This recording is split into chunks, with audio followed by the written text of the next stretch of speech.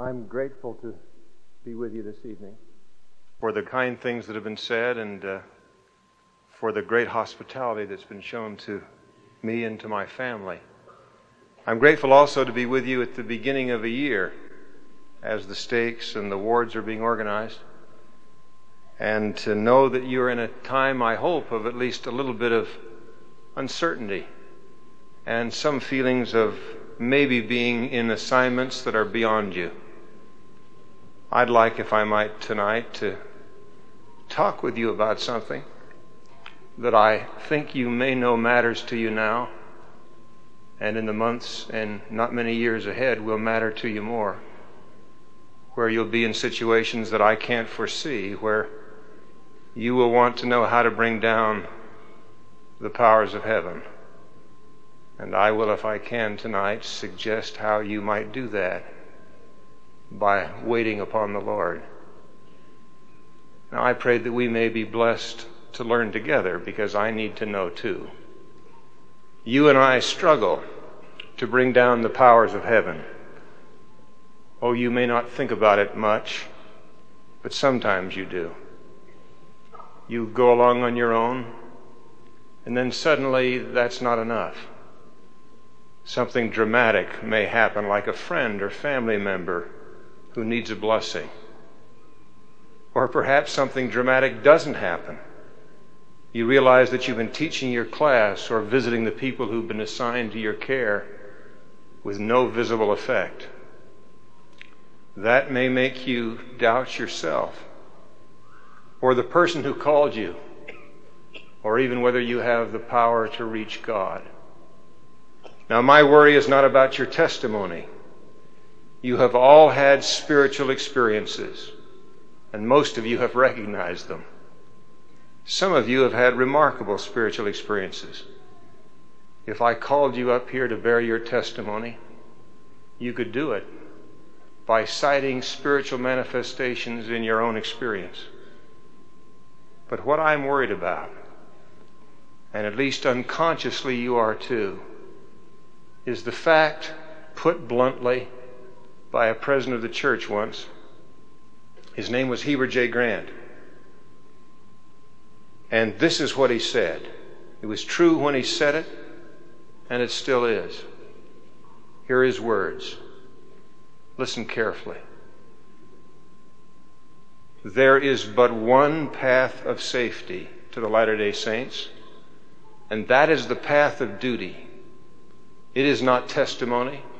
It is not marvelous manifestations. It is not knowing that the gospel of Jesus Christ is true. It is not actually knowing that the Savior is the Redeemer and that Joseph Smith was his prophet that will save you and me. But it is keeping the commandments of God, the living the life of a Latter-day Saint. Now, you and I know that the path of duty and living the life of a Latter-day Saint require our bringing down the powers of heaven. Think about the duties which really matter to a Latter-day Saint. Rearing children in a world of wickedness. Caring for the poor when you have trouble just caring for yourselves. Being a witness for the Savior wherever we may be in whatever circumstances. You remember how Alma described the covenant you and I made at the waters of baptism. As you're desirous to come into the fold of God and to be called His people, and are willing to bear one another's burdens, that they may be light. Yea, and are willing to mourn with those that mourn, yea, and comfort those that stand in need of comfort, and to stand as witnesses of God at all times and in all things, and in all places that ye may be in, even until death, that ye may be redeemed of God, and be numbered with those of the first resurrection, that ye may have eternal life. Now I say unto you, if this be the desire of your hearts, what have you against being baptized in the name of the Lord, as a witness before Him that ye have entered into a covenant with Him, that ye will serve Him and keep His commandments, that He may pour out His Spirit more abundantly upon you. in your more thoughtful times, like tonight, you and I realize that the promise of serving so that He may pour out His Spirit more abundantly upon us is more than a nice reward. It is a necessity for what matters. Our own power is not enough. You know that getting help won't be easy or automatic. Let me tell you a true story from my life, which will likely strike a chord in your memory of your own spiritual life.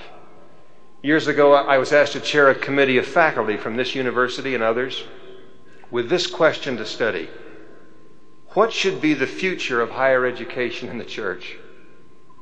Elder Neil A. Maxwell was then the Commissioner of Education. I told him I didn't think I could do it without the help of heaven. He asked if I would like a blessing. I've forgotten how it was arranged that I would see Elder Alvin R. Dyer. That was especially pleasant for me, since I had been a priest once in his ward, where he was the bishop, the president of my quorum. He listened sympathetically to my story, put his hands on my head, and gave me a blessing that included words like this as a promise: in this assignment and in many others that will come to you, your mind will be guided in channels towards the truth. That blessing gave me confidence, maybe too much confidence. The committee began its work, and after months of what seemed to me futile effort, and I have to be careful in saying this, there's probably someone in this room who was on that committee with me. I don't want them to think that I thought it was all futile, but it looked futile to me. I felt some desperation, much as you do when heaven seems to withhold its help in a task you know matters and is beyond you. I somehow managed to arrange another interview. This one was with President Harold B. Lee. He received me in a kindly way. In my anxiety, I soon blurted out my question, not very eloquently. President Lee, how do I get revelation? He smiled. I'm glad he didn't laugh, since it was an odd question to ask. But he answered my question with a story. It was essentially this. He said that during World War II he had been part of a group studying the question, what should the church be doing for its members in the military service? He said they conducted interviews at bases up and down the country. They had data gathered. They had the data analyzed. They went back for more interviews. But still, no plan emerged. Then he gave me the lesson, which I now give to you, in about these words.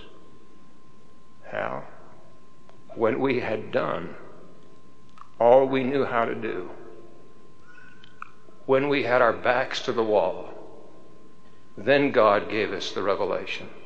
Hal, if you want to get revelation, do your homework. I suppose I should have been embarrassed to take his time to learn what the Lord told us all long ago. You remember the rebuke to Oliver Cowdery, and to you and me, and to all of our Father's children who are called to duty which takes the powers of heaven. You remember the words? I'm always impressed at how kindly they really were. Be patient, my son, for it is wisdom in me, and it is not expedient that you should translate at this present time. Behold, the work which you are called to do is to write for my servant Joseph. And behold, it is because that you did not continue as you commenced when you began to translate, that I have taken away this privilege from you. Do not murmur, my son, for it is wisdom in me that I have dealt with you after this manner. Behold, you have not understood. You have supposed that I would give it unto you when you took no thought, save it was to ask me. But behold, I say unto you that you must study it out in your mind. Then you must ask me if it be right. And if it is right, I will cause that your bosom shall burn within you. Therefore you shall feel that it is right, but if it is not right, you shall have no such feelings. But you shall have a stupor of thought that shall cause you to forget the thing which is wrong. Therefore you cannot write that which is sacred, save it be given you from me. Now if you had known this, you could have translated. Nevertheless, it is not expedient that you should translate now. Now, in fairness to Oliver Cowdery, he had some reason to be confused. The prophet Joseph seemed to have the windows of heaven open to him.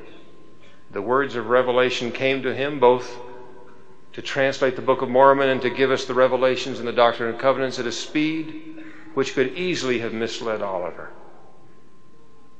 But I now tonight bear you my solemn testimony that the Lord opens the heavens to his servants today. He will answer your prayers for help beyond your human understanding.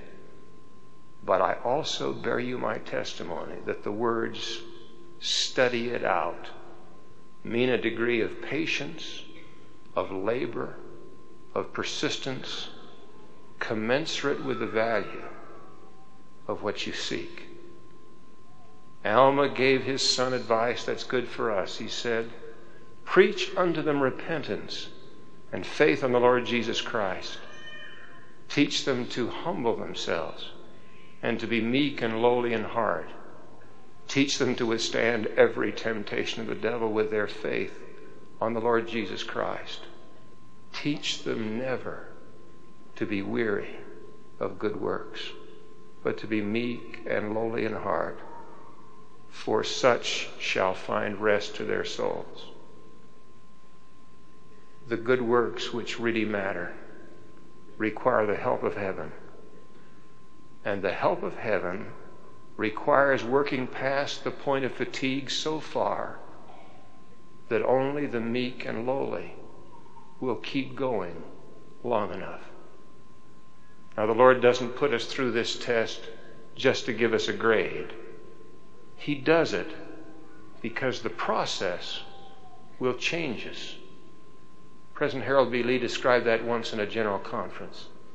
He said, to become converted, according to the Scriptures, meant having a change of heart and the moral character of a person turned from the controlled power of sin into a righteous life.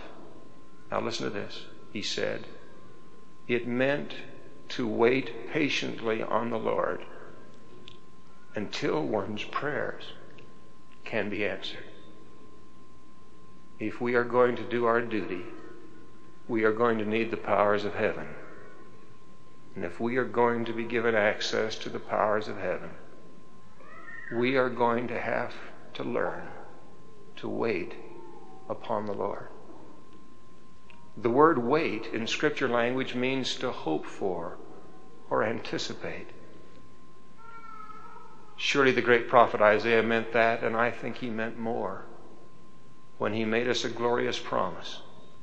It's a promise I carved for my oldest son, Henry, a graduate of this university when he had just turned 12. I carved this board. I got better as the boys came along, by the way, if you don't admire my carving. It was a height board. The idea that you'd put the board on a wall, and when certain things happened in his life, we'd carve that event. I carved it after he was 12. He'd just received his Eagle badge. And so the deacon is not there, but it goes up. If you ever do this, by the way, I'll warn you, your children don't grow at a regular interval. So you better leave room for the carving to be scrunched from time to time. But this one goes through his teacher, priest, elder, mission, marriage. But when it began, you see, it was empty. And so I knew it needed something nice at the top. I needed a crest and a motto. And since he had just won his Eagle Scout badge, I carved an eagle at the top. And with this, a legend from Isaiah as his motto. It reads, on eagle's wings. Oh, but I wish there had been more room on the board. so I could have carved there the whole lesson. I'd like to give it to you tonight. How would he be lifted as on eagle's wings? Here's the lesson from the great prophet, whose words the Lord commended to us, who the Lord quoted again, by the way, in the 124th section of the Doctrine and Covenants. These same words of the figure of speech of an eagle are used in Exodus, but here's the one that tells you how you'll be lifted and how my son would be lifted as on eagle's wings. Listen, this is the words of Isaiah. But they that wait upon the Lord shall renew their strength. They shall mount up with wings as eagles. They shall run and not be weary, and they shall walk and not faint. If I were to try to help you or my son have that glorious blessing that you not be weary in doing your duty, I would tell you the little I know about waiting upon the Lord. The scriptures, what I see around me, and my own experience tell me that this scripture has a key in it. Now listen carefully to this scripture. It's what Alma teaches us. And now I would that you should be humble and be submissive and gentle, easy to be entreated, full of patience and long-suffering, being temperate in all things, being diligent in keeping the commandments of God at all times, asking for whatsoever things ye stand in need, both spiritual and temporal, always returning thanks unto God for whatsoever things ye do receive, and see that ye have faith, hope, and charity, and then ye will always abound in good works. And may the Lord bless you and keep your garments spotless. Being submissive, gentle, easy to be entreated, and patient, those are all attributes. But the actions Alma commends to us are to ask for what we need and to return thanks. Please don't think of that as a routine command to say your prayers. Oh, it's much more than that. If you pray, if you talk to God, and if you plead for the help you need, and if you thank Him, not only for help, but for the patience and gentleness which come from not receiving all you desire right away, or perhaps ever, then I promise you that you will draw closer to Him, and then you will become diligent and long-suffering. Let me tell you another way you can make a simple choice, which will surely bring down on you the powers of heaven. Just as you sometimes feel the need to have heaven's help in your service, you must often sense a need for help to resist evil. Just as prayer is a simple choice, there is a simple choice you can make to bring the powers of heaven to you, that you might live clean in a wicked world. President George Albert Smith made you a promise. It seemed so powerful that I wondered if the quotation, when I found it, was taken out of context, so I went and looked it up. I checked the original source and found that context is no problem, since the statement was printed alone in a box by itself. It has no context. Here's what he said.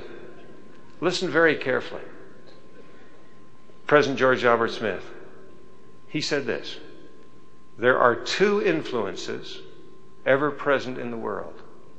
One is constructive and elevating and comes from our Heavenly Father. The other is destructive and debasing and comes from Lucifer. We have our agency and make our own choice in life subject to these unseen powers. There is a division line, well defined, that separates the Lord's territory from Lucifer's. If we live on the Lord's side of the line, Lucifer cannot come there to influence us. But if we cross the line into his territory, we are in his power. By keeping the commandments of the Lord, we are safe on his side of the line. But if we disobey his teachings and voluntarily cross into the zone of temptation and invite the destruction we invite the destruction which is ever present there, knowing this, how anxious we should always be to live on the Lord's side of the line. Now you tonight will make some choices. You can make a simple choice. You can decide to move toward the Savior. You can be towards his side. You can do it tonight when you decide to do what you do with your time before you sleep. Now each of you will have different alternatives, but the choice will be clear. President Smith said the line was clear.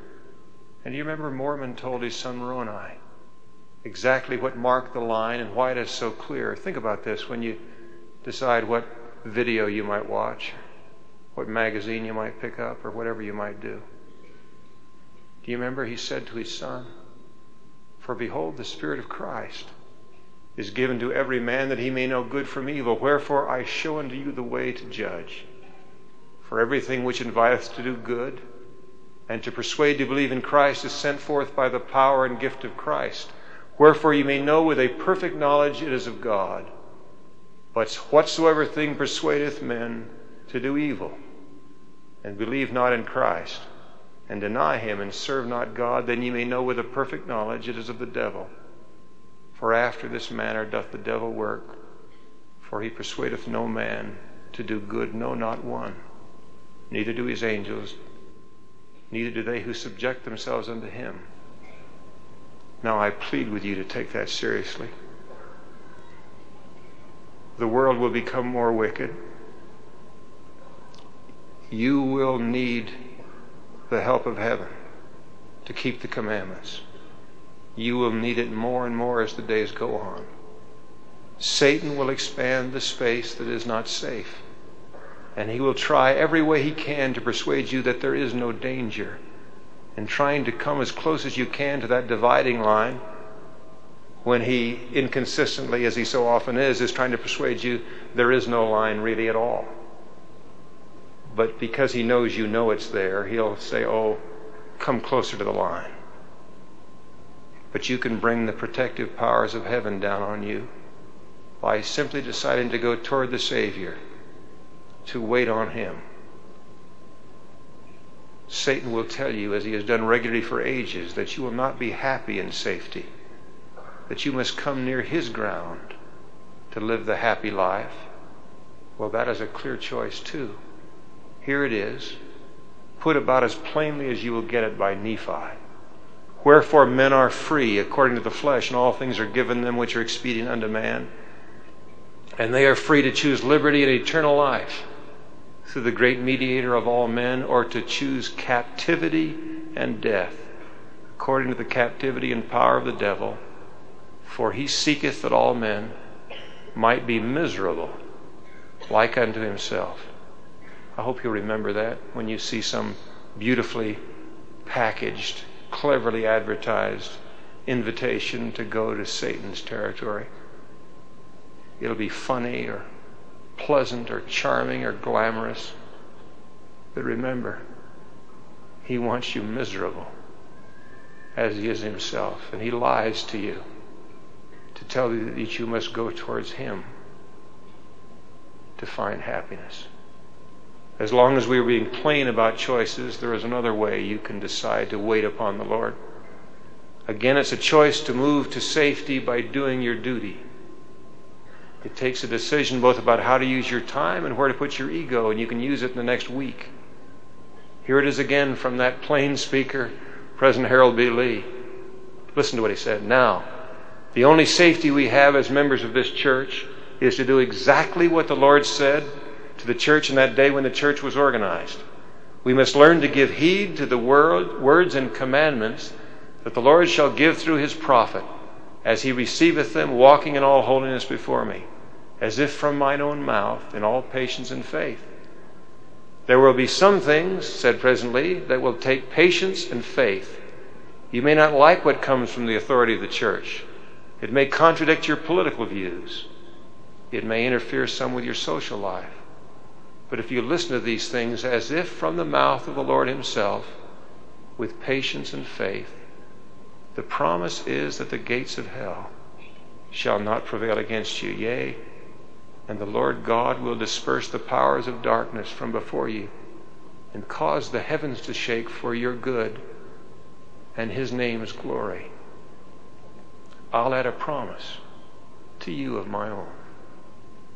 If you will wait upon the Lord while you listen to this next general conference, if you will listen for his voice, you will recognize it in the words spoken by his servants.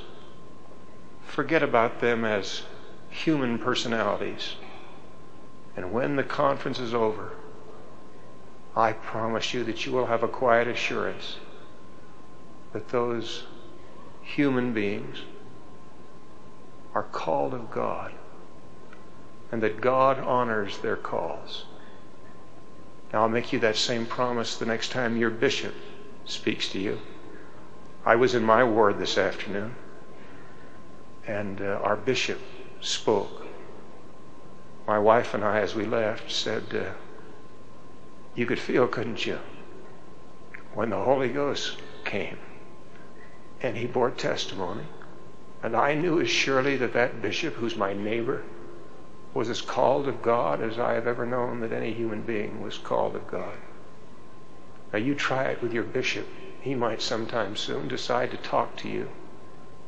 Listen, wait upon the Lord as he speaks. Don't worry about him as a human being. You listen and see if you can hear the voice of the Lord. And I'll promise you, not only will you hear what you should hear, but you'll see that his call is a call from God. And you'll find it far easier to be the faithful servant in your ward. Now you might even try it with your home teacher or your visiting teacher. While they're there, you wait upon the Lord, not so much them as individuals, but listen and see if you can know what it is God would have you do. It may not even be in their words. It may be things that will come to you while they speak, but you will know. And you will know that it's coming to you because you are waiting upon the Lord by honoring his servants.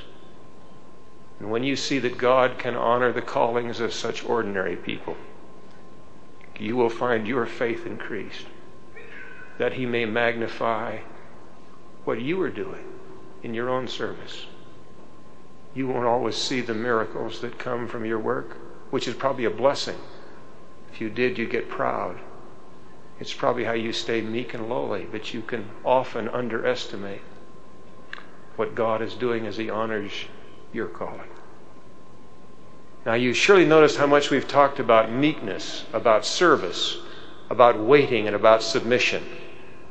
There's got to be somebody here that raises a question where they're saying, now, wait a minute. Aren't we trying to get an education, a first-class education at this university, which produces independence, critical thinking, and even as we do in the scientific method, the proper use of skepticism? Now, those attitudes have been used by many people, and they've produced the secular miracles of our age. How in the world, you might say to me, Brother Harry, do you expect us to excel in using our intellects and yet wait so patiently upon the Lord? Let me encourage you by telling you a story. It was told to me by my father, and he told it with the intent to chuckle at himself. It was a story about him trying to do his duty, just the way you would try to do your duty. Now, you have to know a little bit about my father. His name was Henry Eyring, like mine. He had done some of the things that students of this university are preparing to be able to do. His work in chemistry was substantial enough to bring the honors some of you will someday have. But he was still a member of a ward of the church with his duty to do.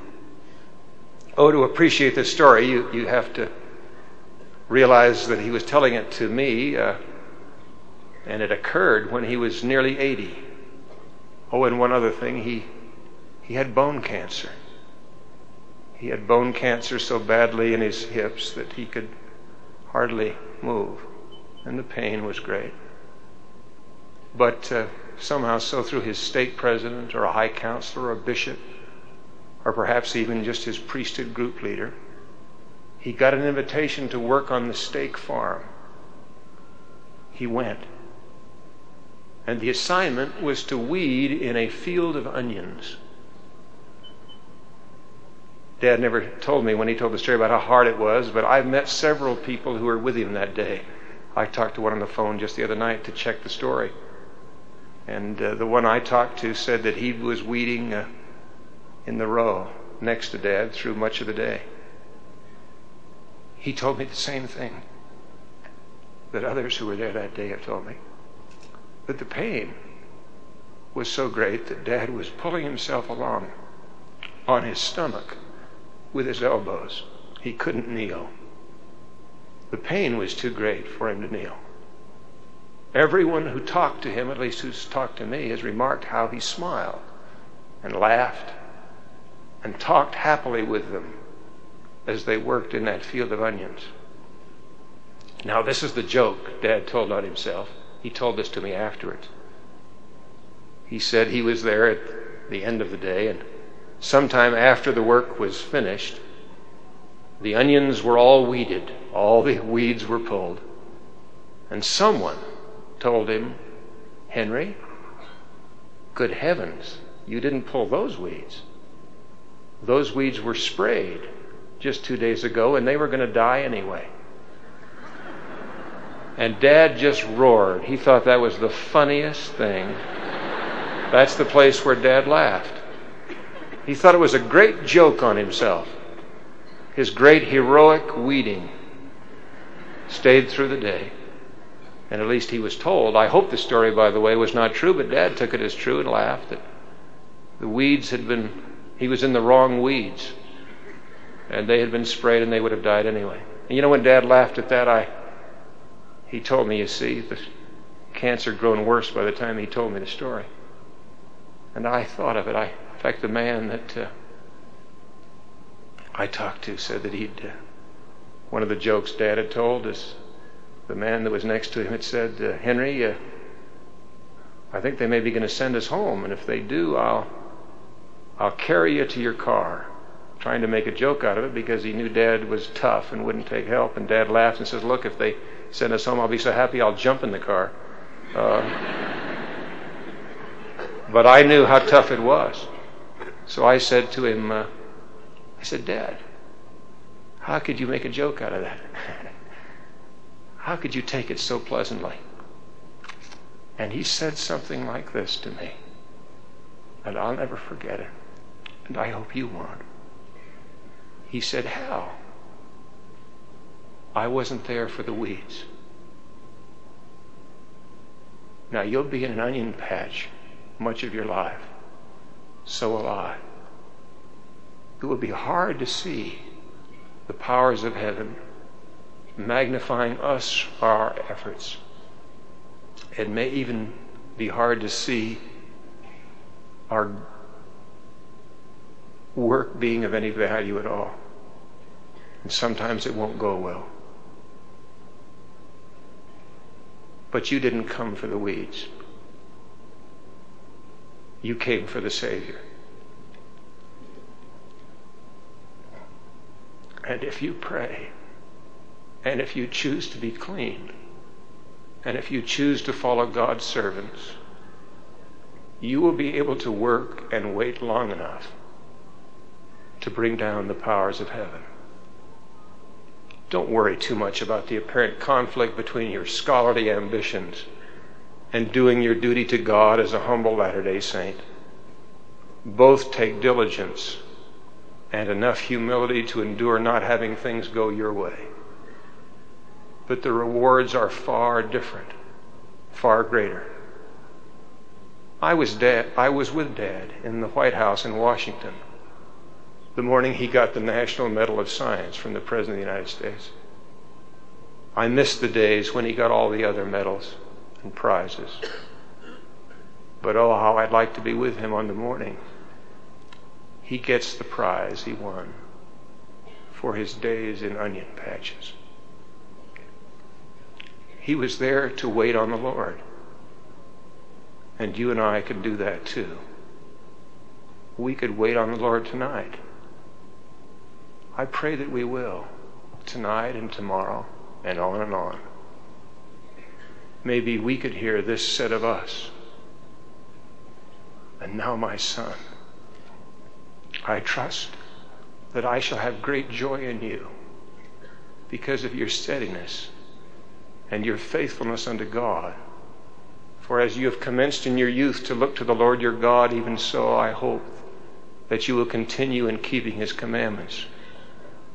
For blessed is he that endureth to the end. Now, my brothers and sisters, tonight I've talked the little I know about waiting on the Lord, and I've given some examples of prayer, of choosing to be as far on the Lord's side as you can get, of listening to the brethren and trying to hear in their voices the voice of the Lord. Now, if you'll think about it, you'll realize that for me to tell you what you ought to do is itself not wise of me, because you should wait upon the Lord. And you should find out for yourself. Now, I'd like to just tell you what I plan to do. You'll each make your own application plan. I've got some little cards. I'll carry them until they wear out. What I'd like to suggest is this. I'm going to carry with me 2 Nephi, verse 32 and 9. And the next time I get asked by a bishop or my quorum leader to do something, here's what I'm going to try to remember. Do you remember this? But behold, I say unto you that you must pray always and not faint, that ye must not perform anything unto the Lord, save in the first place ye shall pray unto the Father in the name of Christ, that he will consecrate thy performance unto thee, that thy performance may be for the welfare of thy soul. Now here's my plan. Next time I decide to do something, I think I'll ask in prayer, Heavenly Father, is this what the Lord would have me do? And I think I'll wait upon the Lord until I know. And then I might ask one other thing. I might say, please, while I'm working at it, can I remember that I'm doing it for the Lord? Now, I promise you this, that if you'll be patient and diligent, why, you'll have a blessing come to you, that you'll know that you're doing what the Lord would have you do. Not for yourself, not because some human being by accident asked you, but because it's what the Lord would have you do. And you can be blessed to remember while you're in that onion patch that you're not there for the weeds. And that'll be important sometimes, when the weeds won't come easily, or when you can't even quite see the importance of the weeds, or whatever it is you're doing. I promise you, you can feel the approval of God. Do you remember that other great scripture? I won't read it to you now. In Jacob, I'm carrying that with me too, where Jacob said, I first obtained my errand from the Lord. Now, I'm not sure that I know all that he meant when he obtained his errand, but one way would be just to know that you were doing what the Lord wanted, and that while you were doing whatever it was you were assigned, you were waiting upon the Lord.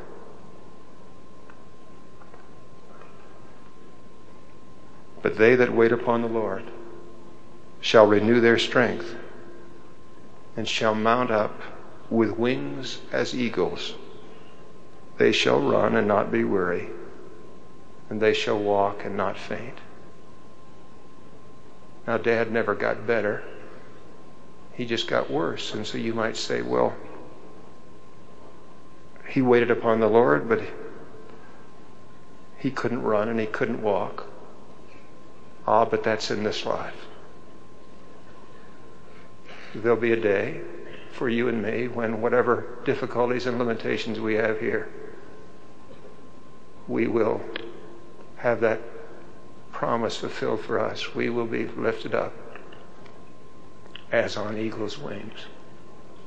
And it will be those who have waited upon the Lord. I pray that you might know that this is the church of Jesus Christ.